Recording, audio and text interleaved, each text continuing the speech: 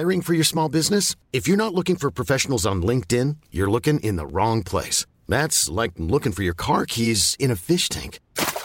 LinkedIn helps you hire professionals you can't find anywhere else, even those who aren't actively searching for a new job but might be open to the perfect role. In a given month, over 70% of LinkedIn users don't even visit other leading job sites. So start looking in the right place. With LinkedIn, you can hire professionals like a professional. Post your free job on linkedin.com/people today.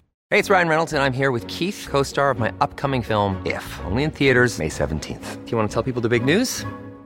All right, I'll do it. Sign up now and you'll get unlimited for $15 a month and 6 months of Paramount Plus Essential Plan on us. MintMobile.com/switch. Upfront payment of $45 equivalent to $15 per month. Unlimited over 40 gigabytes per month. Face lower speeds. Videos at 480p. Active Mint customers by 531.24 get 6 months of Paramount Plus Essential Plan. Auto renews after 6 months. Offer ends May 31st, 2024. Separate Paramount Plus registration required. Terms and conditions apply if rated PG.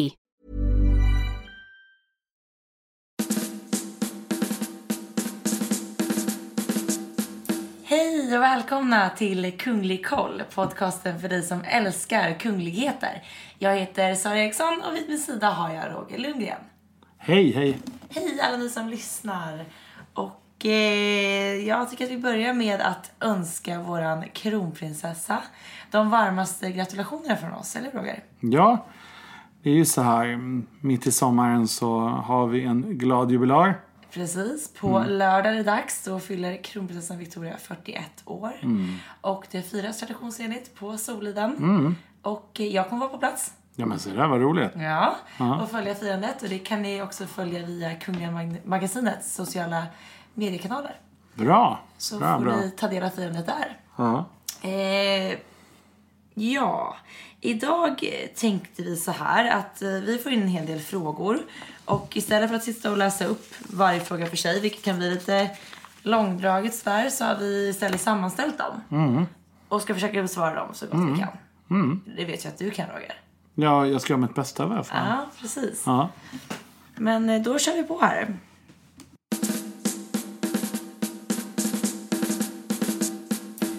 Vi får en hel del frågor om de kungliga smyckena och smyckeskrinet. Och det är ju som vanligt intressant och häftigt med dem. Men det som oftast frågas och undras kring, det är det här. Vad är egentligen skillnaden mellan när det står så här, privat diadem eller att diademet har ett namn? Vad är den skillnaden? Så här är det att... If you thought the only way to get a more defined jawline with natural-looking results was through surgery, think again. Juvederm Volux XC is a non-surgical injectable gel filler that improves moderate to severe loss of jawline definition and can help you achieve natural-looking results with little downtime. Even better, this improved definition lasts up to 1 year with optimal treatment. No maintenance required. Improve jawline definition for a smooth, sculpted look with Juvederm Volux XC. For important safety information and to find a licensed specialist, visit Juvederm.com. That's Juvederm.com. Not for people with severe allergic reactions, allergies to lidocaine, or the proteins used in Juvederm. Common side effects include injection site redness, swelling, pain, tenderness, firmness, lumps, bumps, bruising, discoloration, or itching. There's a risk of unintentional injection into a blood vessel, which can cause vision abnormalities, blindness, stroke, temporary scabs, or scarring. Talk to a licensed specialist to find out if it's right for you. You should celebrate yourself every day, but some days you should celebrate with jewelry. Whether you want to commemorate an unforgettable moment or just bring some added sparkle to your collection, Blue Nile can offer you expert guidance and a wide assortment of jewelry of the highest quality at the best price. Go to BlueNile.com today and experience the ease and convenience of shopping Blue Nile, the original online jeweler since 1999. That's BlueNile.com. BlueNile.com. Hey, it's Ryan Reynolds, and I'm here with Keith, co-star of my upcoming film, If, only in theaters May 17th. Do you want to tell people the big news? All right, I'll do it. Sign up now and you'll get unlimited for $15 a month and 6 months of Paramount Plus Essential Plan on us. MintMobile.com/switch. Upfront payment of $45 equivalent to $15 per month. Unlimited over 40 gigabytes per month. Face lower speeds. Videos at 480p. Active Mint customers by 531.24 get 6 months of Paramount Plus Essential Plan. Auto renews after 6 months. Offer ends May 31st, 2024. Separate Paramount Plus registration required. Terms and conditions apply if rated PG. Gustav V och drottning Victoria, de skapade en familjestiftelse. när de hade tagit över som kung och drottning i Sverige. Och Oscar II dog ju 1907, så att det här är ju länge sedan alltså. Och de gjorde det av den anledningen att det fanns väldigt många prinsessor som gifte in sig i andra kungahus, och då försvann det många fantastiska juveler från Sverige. Man tog med det som ett arv då? Man tog med sig det liksom, och man ville bevara vissa av de här smyckena då i Sverige. Så därför så infördes de mest magnifika bitarna så att säga av de här smyckena till den här familjestiftelsen. Men och vem som äger den här familjestiftelsen liksom, ifall det skulle bli republik, det är ju en rätt intressant frågeställning. Jag gissar att det faktiskt skulle vara kungen ändå, men för den har liksom ingenting med svenska staten att göra, utan det är familjen Bernadotte som förfogar över den här. Men det finns också en del privata smycken. Så det vi pratar om nu, det är liksom det man då kallar det kungliga smyckeskrinet. Det kommer från den här stiftelsen då. Fast många, det som gör det hela komplicerat är att många av de här smyckena som vi ser som en del av de kungliga smyckena, de ägs privat av kungen.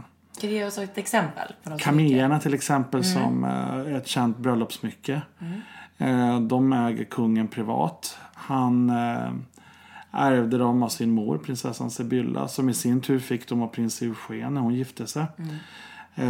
Och det är ju ett av de kändaste smyckena som finns i Sverige. Ett annat jättekänt diadem som drottningen och prinsessorna ofta bär är ju det som i folkmun kallas för prinsessan Sibyllas diadem. Det är ett av mina favoriter. Jag tycker det är så vackert. Det är ett jättesött diadem. Verkligen. Väldigt skört och exklusivt. Och det smycket kom till Sverige genom kungens farmor. Alltså den brittiskt födda kronprinsessan Margaret of Connaught, som fick det diademet av sin mamma och pappa i bröllopsgåva när hon gifte sig med Gustav VI Adolf 1905. Och det här smycket det ärvde kungens pappa när hans mamma dog då 1920. Så att det äger kungen privat, och det var det första diadem som drottning Silvia bar. Hon bar det kvällen innan bröllopet, då hon fortfarande var Silvia Sommerlath 1976. Men nu har vi också sett det bäras av både kronprinsessan och prinsessan Madeleine också. Prinsessan Madeleine är det på kronprinsessbröllopet? Det hade hon. Och hon har burit det vid Nobel ett par gånger också. Och visst kan det gå även att göra om till ett väldigt vackert halsband? Det gör det. Och grejen med diadem är att man ofta kan göra dem till halsband. Man hakar loss dem från den här ställningen. Vissa diadem är dock fast monterade eller fastlödda. Så egentligen är ju svaret att det finns egentligen... Alltså det är svårt att skilja på dem. Ja, alltså, både ja och nej. Alltså på pappret så finns det en distinktiv skillnad. Men i slutändan skulle jag säga att allting tillhör kungen ändå.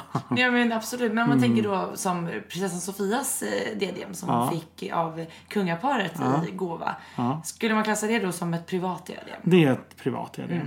Där. Och man pratar ju också om diademet som prinsessan Madeleine bar vid vigseln som ett privat diadem. Det är ett privat diadem. Och det är ett diadem som kungen gav till drottningen på 80-talet. Man tror att det är en 10-års bröllopsgåva. Så att hon började bära den 1986. Det är ett mycket vackert stråldiadem. Och som också med fördel kan bäras som halsband. Men kungaparet lär ha gett det här diademet till Madeleine nu. Så att det är hennes. Det diadem prinsessan Sofia har, det ryktas vara ett thailändskt smycke som drottning ska ha fått av någon från det thailändska kungahuset. Huruvida det är sant vet vi inte, utan det är bara spekulationer. Jag har i alla fall inte frågat om det än. Jag brukar ställa frågor om smycken ibland, och för jag tycker det är så otroligt intressant. Men i och med att kungaparet gav det till Sofia, skulle hon och Carl Philip skiljas en gång, vilket vi såklart hoppas att de inte gör, så skulle det nog liksom tillhöra henne privat så att säga. Det är väldigt fint nu att hon bär det i olika tappningar. Ja. Så att det monteras med pärlor. Ja.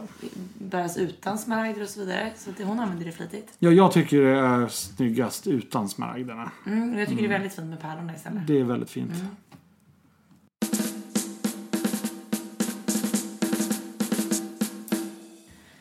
Och vi har fått en hel del frågor kring det här. Det är väldigt aktuellt nu med tanke på att det är val i höst också. Att hur ser det egentligen ut med kungligheter och politik? Får en kunglighet rösta i valet? Ja, alltså kungafamiljen har ju rösträtt precis som alla andra. Men av tradition så använder de inte sin rösträtt. För att då skulle ju hela poängen med en kungafamilj som står ovanför partipolitiska grebblet liksom tappa sin betydelse. Så därför så röstar de inte i Sverige. Nej. Det finns vissa länder i Europa, märkligt nog, till exempel Belgien och Luxemburg, där man har röstplikt. Så att det är ett krav då? Att där måste man rösta. De som slipper rösta är kungen eller storhertigen med hustru. Men alla andra i familjen måste gå och rösta, annars så får de böter. Oj, hårda tag. Ja, och så är det för alla invånare i de länderna. Va? Så det är ju lite märkligt. Och det är ingenting som kungahuset då står över? Utan det Nej, det är bara statschefen med gemål som slipper. Finns det någon så här historisk händelse där en kunglighet har valt att rösta? Alltså det finns ju flera fall i varje fall där kungligheter har lagt sig i partipolitiken. En person som ofta har gjort det är ju prins Charles, som har väldigt starka åsikter i Storbritannien. Vår kung har kritiserades ju för sitt uttalande om den norska säljakten på 80-talet som man tyckte störde relationen med Norge. Han sa någonting med att om du inte kan ta hand om säljakten, du skulle då kunna ta hand om det norska folket. Ja, det sa han till den norska statsministern. Precis. Och det var ju det borde han såklart absolut inte ha sagt. Där översteg han ju den här tysta diplomatin, va. Det där är någonting som regeringen ska föra fram, inte monarken, va. Men det finns ju då andra frågor som jag menar, drottningen, hon har ju drivit hårt den här frågan om barnpornografi och menar ju på det att det är ingen politisk fråga, det är en humanitär fråga, och det tror jag då de flesta normala människor håller med henne om. Absolut. Det har varit nu lite så här också kring, nu vet man ju inte då huruvida det här är sant, men Thomas Markle, alltså Meghan Markles pappa, far, har ju gått ut med och berättat då om politiska samtal som han påstår sig ha haft med prins Harry. Ja, alltså, det är så här också. Med sådana vänner i familjen så behöver man inga fiender. Det är så sorgligt att man inte kan hålla igen liksom näbben liksom. Men det blir just ett ståhej kring det här så fort. Nu, det här vet vi inte ens om det är sant alltså, men så fort man blandar då kungligheter och politik, det är väldigt känsligt. Nej, men det är känsligt och kungligheterna ska företräda alla. Så är det.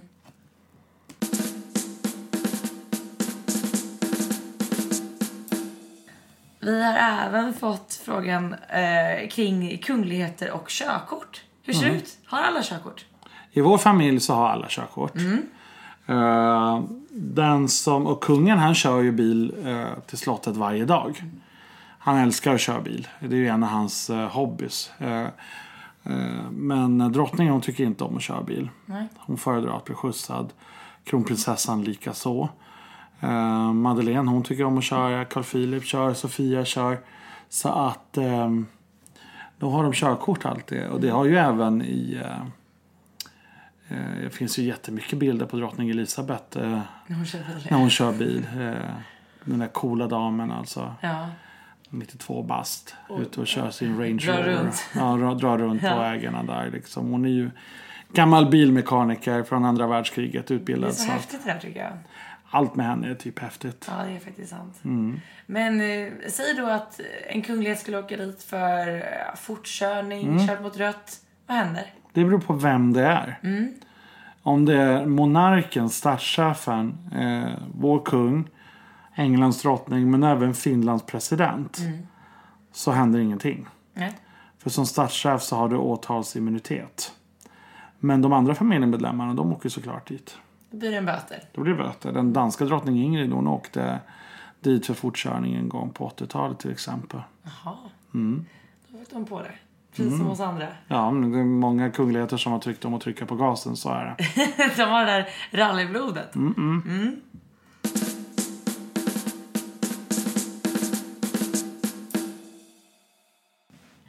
Ja, och apropå det här då, bilintresset och motorintresset. Vad har de mer för hobbys? i kungafamiljen? Ja, det. Och vi skulle börja med våran familj, så är det ju så att kungen, han är ju som de flesta vet väldigt intresserad till exempel av motorsport. Ett intresse han har delat med sin son. De är båda också väldigt intresserade av jakt och fiske. Jordbruk. De tycker om att laga mat. Kungen och Carl Philip är väldigt intresserad av design också. Det har väl inte kungen så stort intresse för. Men däremot så älskar kungen att fotografera. Vilket han har gjort i alla år. Kronprinsessan, hon tycker också om att fota. Att vara ute och vandra i skog och mark. Hon tycker om att måla. Prins Daniel är ju väldigt mycket idrott. Ja, väldigt mycket idrott. Det är golf, det är liksom löpa, det är fotboll, det är hockey. Hålla igång. Och det ser man ju inte minst också i den här Generation Pep som de Precis. vill ju verkligen uppmuntra till rörelse, såväl unga som gamla. Nej, men så är det. Drottningen, hon är den största intressen är trädgårdsodling. Vilket kanske inte så många vet om. Men hon tycker jättemycket om blommor och påta med det. Och matlagning är också populärt för nästan alla de här. Därför att de får ofta äta lagad mat. Så för dem är det avkoppling att få laga maten själv. Just precis. Går man till de andra kungahusen och tittar så finns det ju flera som har kända intressen. Norska kungen älskar att segla. Hans hustru Sonja, hon tycker om att gå på tur och vandra i bergen. Drottning Margrethe är stor konstnär. Det är så häftigt tycker jag. Det är häftigt. Hon är ju en erkänt duktig konstnär. Så att men det är drottning Elisabeth, hon älskar ju sina hästar och hundar. Det tycker jag är så coolt när man ser liksom bilder på 92 år ute och rider full galopp. Ingen hjälm. Bara en liten sjal på huvudet. Precis. Det kan vara bra att bara skaffa sig hjälm i varje fall. Ja, jag vet, men det känns så typiskt henne att inte ha det också. Hon struntar i det. Ja. Nej, men alltså de här människorna har ju så inrutade liv, så det är klart att de behöver hitta tillfällen till liksom att pausa nu, framförallt när det gäller liksom den yngre generationen, de har ju småbarn allihopa och då hinner man ju inte ha några intressen, utan då är det bara full fokus på dem. Springa efter ungarna hela tiden. Och det skiljer man inte från man är kunglig eller vanligt folk. De har lika snabba benen där som olivan ändå. Så är det. Ja. Så är det.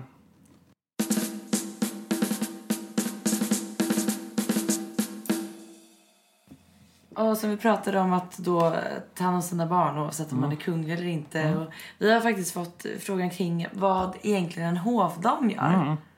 Vad är hennes uppgift? Hovdamer har ju alltid funnits med i hundratals år. Hovfröknar kallades det för tidigare. Och det är ju egentligen i princip en personlig assistent. Fast med ett tjusigare namn. Hovdamen hjälper till med allt från att bespara post från allmänheten. Men också att inhandla presenter. Hjälpa till att arrangera små bjudningar och sådär som är till för den innersta vänkretsen. Men hovdamen är också med på officiella sammanhang och hjälper till då när drottningen eller prinsessan är ute på besök. Är det hovdamen som har liksom stenkoll på kalendern? Det är det. De vet precis när det är dags att gå vidare. Och vem de ska träffa och så. Och i kungens fall så har han då en adjutant. Det har faktiskt kronprinsessan också. Hon har valt att inte ha en hovdam. Hon har dels sin hovmarskalk, men sen har hon en adjutant också som följer med henne. Är det skillnad då bara på kön? Eller en uppgift? Nej, adjutant kan vara en kvinna också. Men det är bara det att de kommer från militären. Och det tror jag har att göra med att det är en markering mot hennes framtida roll som statschef. Smart tag.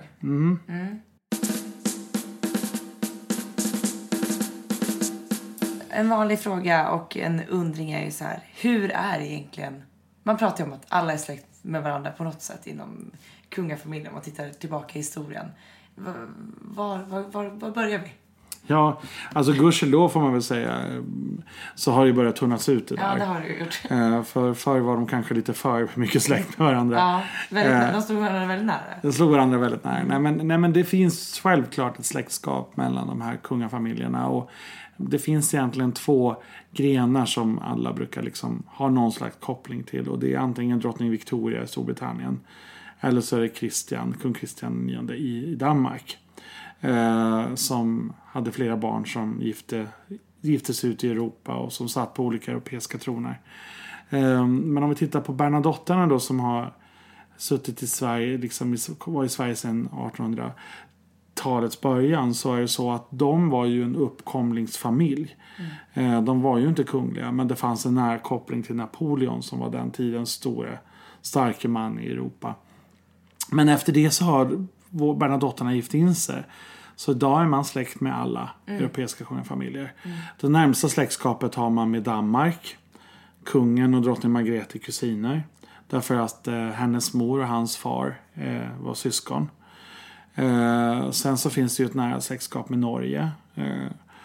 På flera olika sätt egentligen. Och i Storbritannien, alltså drottning Elisabeth och vår kung, de är, som vi säger i Norrland, fyrmeningar. Fyrmeningar med varandra 2 gånger om. Okay. Både genom då kungens farmor, kronprinsessa Margareta, som var brittisk prinsessa. Men också genom hans morfar, så prinsessan Sibyllas pappa. Sachsen-Coburg-Gotha var han ju hertig av, men han var faktiskt född brittisk prins. Och han och Margareta, de var kusiner med varandra.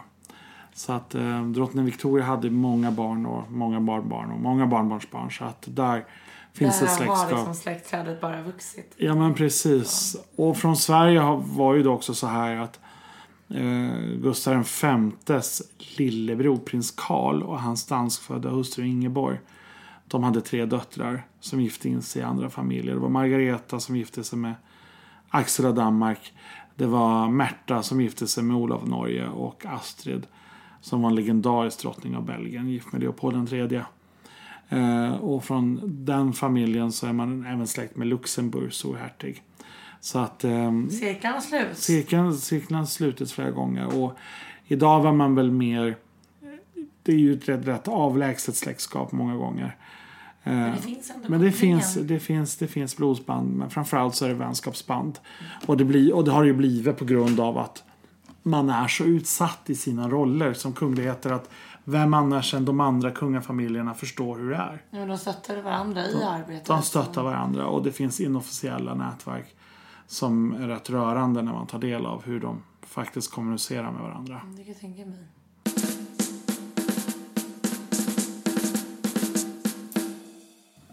Men någonting som ofta så här kommer upp på tapeten eller diskuteras är det här: när ska kungen lämna över till kronprinsessan Victoria? Och om man skulle vilja göra det, kan han göra det? Han kan absolut gå i pension. Det finns ingenting formellt som hindrar honom från det, förutom hans oerhört pliktkänsla och den uppfostran han har fått. Alltså i den skandinaviska kontexten så abdikerar man inte. Nej. I vårt land och i Storbritannien likaså, så är abdikation någonting oerhört negativt. Den sista som abdikerade liksom frivilligt i Sverige, det var ju drottning Kristina. Och det här har liksom varit det var ingenting positivt. Och i Storbritannien var det så när drottning Elisabeths farbror, hertigen av Windsor, lämnade tronen för att gifta sig med sin kärlek. Alltså det sågs ju som ett fruktansvärt svek av väldigt många människor. Och därför så sitter drottning Elisabeth fortfarande på tronen, 92 år gammal. Och det förstår man också hennes relation till sin far då, som fick liksom rycka in. Ja, och hur det har påverkat hennes egna barndom och hennes liv. Så det är inte så konstigt. Men om man skulle vilja gå på pension så kan han alltså göra det. Men vad tror du det beror på då? Att det kan skilja sig så åt från land till land, just synen på det. Det är ju liksom det med traditioner först och främst. Men sen, jag menar, om vi tittar på våran kung också, jag menar, han skulle säkert många dagar tycka att det var skönt att slippa det här och det med all full förståelse. Ja, jag liksom sysslar med jordbruksfrågor och sånt som är hans favoritsysselsättning. Men han har en sån enorm pliktkänsla. Han tycker också det är roligt. Men framförallt så värnar han så otroligt mycket om Victoria och hennes familj. Han vill att de ska få ha sina småbarnsår så länge som det bara går. Och det är ju otroligt viktigt att de får ha det. Ja, men han kunde ju inte det själv. Nej. I och med att det fattades en länk i den generationen i och med hans pappas död. Att han var bara 27 år när han blev kung. Så han vet ju själv hur påfrestande det har varit att ta över i den unga åldern. Och liksom vad man missar av barnens liksom, unga år. Ja, men, och sen också att inte själv ha haft en pappa som säkert har präglat honom väldigt mycket. Att det därför var det viktigt för honom att i så hög utsträckning det har gått kunna vara en närvarande pappa. Men det är ju inte bara i Sverige man hör den här diskussionen. I Danmark är ju, och Margrethe är ju jätteälskad som drottning där. Men det är ofta den danska pressen håller på. När ska hon lämna över till Fredrik och Mary? Ja, men jag, som sagt, vi pratade om tidigare, jag var ju i Köpenhamn när kronprins Fredrik fyllde 50 år. Och det var nästan, när jag hörde pressens frågor till allmänheten så var det nästan standardfråga. Tycker du att han borde ta över? Ser synen på att abdikera likadan ut i Danmark som i Sverige? Jag tror att drottning Margrethe, kung Harald i Norge och vår kung, de har någon liten pakt att vi sitter kvar. Ja. Det skulle jag gissa i varje fall. Därför att de säger samma sak när de får frågan i varje fall. Att nej, så länge som jag kan så kör jag på.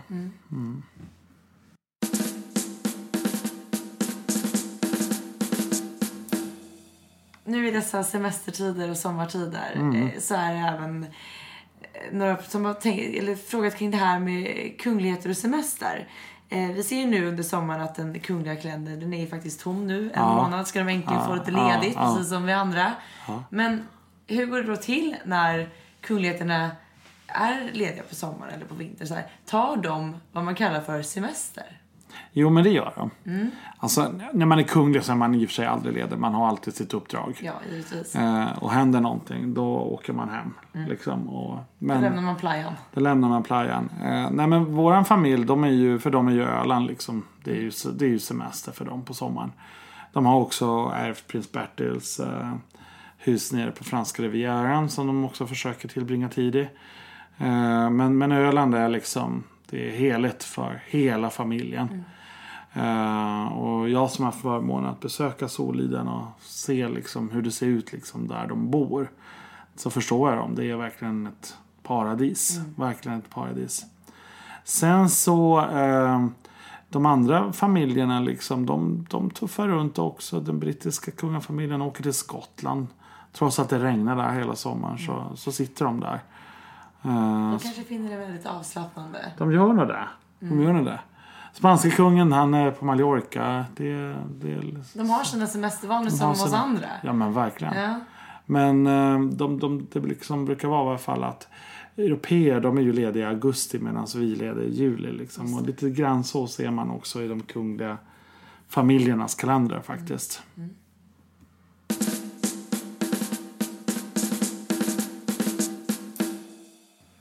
Och en annan fråga här. Det är alltid så spännande när vi får en liten ny prins eller prinsessa. Och vi ska, dels såklart namnet. Men sen är det alltid det här med hertigdömen.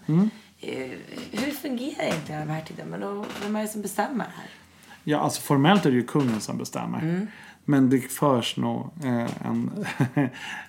det förs någon dialog i familjen också. Jag tror inte det var någon slump att prinsessan Leonor fick just gott. Det tror jag inte. Nej. Det tror jag inte. Och jag tror inte det är någon slump heller att hans lillebror är hertig av Ångermanland. Och han var ju då den första hertigen av Ångermanland. Och nu lilla Adrienne, hon är hertigin av Blekinge som också är ett sprillans nytt hertigdöme. Vi vet också att Carl Philips äldste son Alexander, han är hertig av Södermanland. Och det berättade vi i en tidigare podd att Carl Philip kommer efter kungen ta över godset Stenhammar. Det ligger dem varmt om hjärtat. Varmt om hjärtat som ett jord- och skogsbruk som ligger utanför Flen. Som de förvaltar åt i ett testamente. Och där står liksom i det här testamentet att det ska vara en svensk prins, helst hertig av Södermanland, som ska driva det här godset. Och då är det klart att då har Alexander en livsuppgift där. Ja, då går det i arv. Liksom. Ja. Så att det kan ha en viss betydelse. Och nu är det är många som har arvsrätt till kronan, så det är många hertigdömen som är upptagna, men det finns egentligen ingen princip vilken del man är, och som tronföljare till exempel, därför att i Belgien säger man liksom att tronföljaren är hertig eller hertiginna av Brabant. I England så är man ju prins av Wales. Man är prins eller prinsessa av Asturien i Spanien. Det är liksom en regional indelning.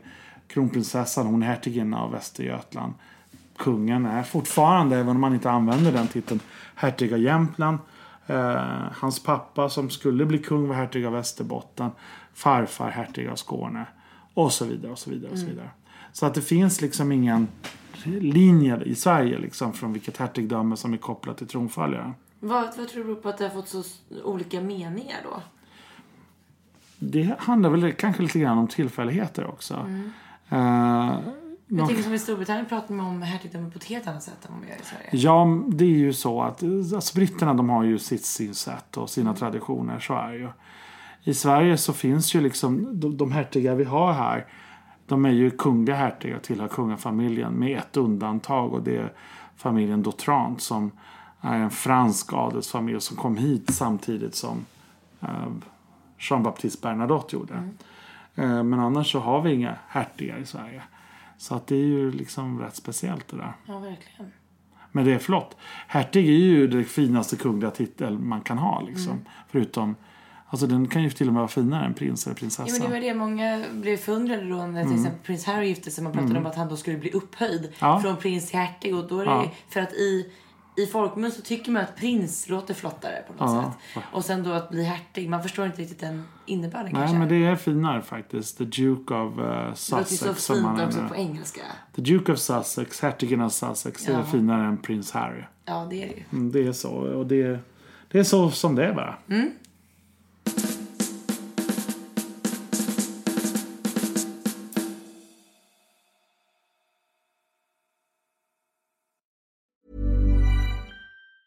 Hi, I'm Daniel, founder of Pretty Litter. Did you know cats tend to hide symptoms of sickness and pain? I learned this the hard way after losing my cat, Gingy. So I created Pretty Litter, a health monitoring litter that helps detect early signs of illness by changing colors, saving you money and potentially your cat's life. Pretty Litter is veterinarian developed, and it's the easiest way to keep tabs on your fur baby's health right at home. Go to prettylitter.com and use code ACAST for 20% off your first order and a free cat toy. Terms and conditions apply. See site for details. When you make decisions for your company, you look for the no-brainers. And if you have a lot of mailing to do, Stamps.com is the ultimate no-brainer. It streamlines your processes to make your business more efficient, which makes you less busy. Mail checks, invoices, legal documents, and everything you need to keep your business running with Stamps.com. Seamlessly connect with every major marketplace and shopping cart. Schedule package pickups and see your cheapest and fastest shipping options from different carriers. With rates up to 89% off USPS and UPS rates. And with the Stamps.com mobile app, you can take care of mailing and shipping wherever you are. Make the same no-brainer decision as over 1 million other businesses with Stamps.com. Sign up with code PROGRAM for a 4-week trial, plus free postage and a free digital scale. No long-term commitments or contracts. That's Stamps.com. Code PROGRAM.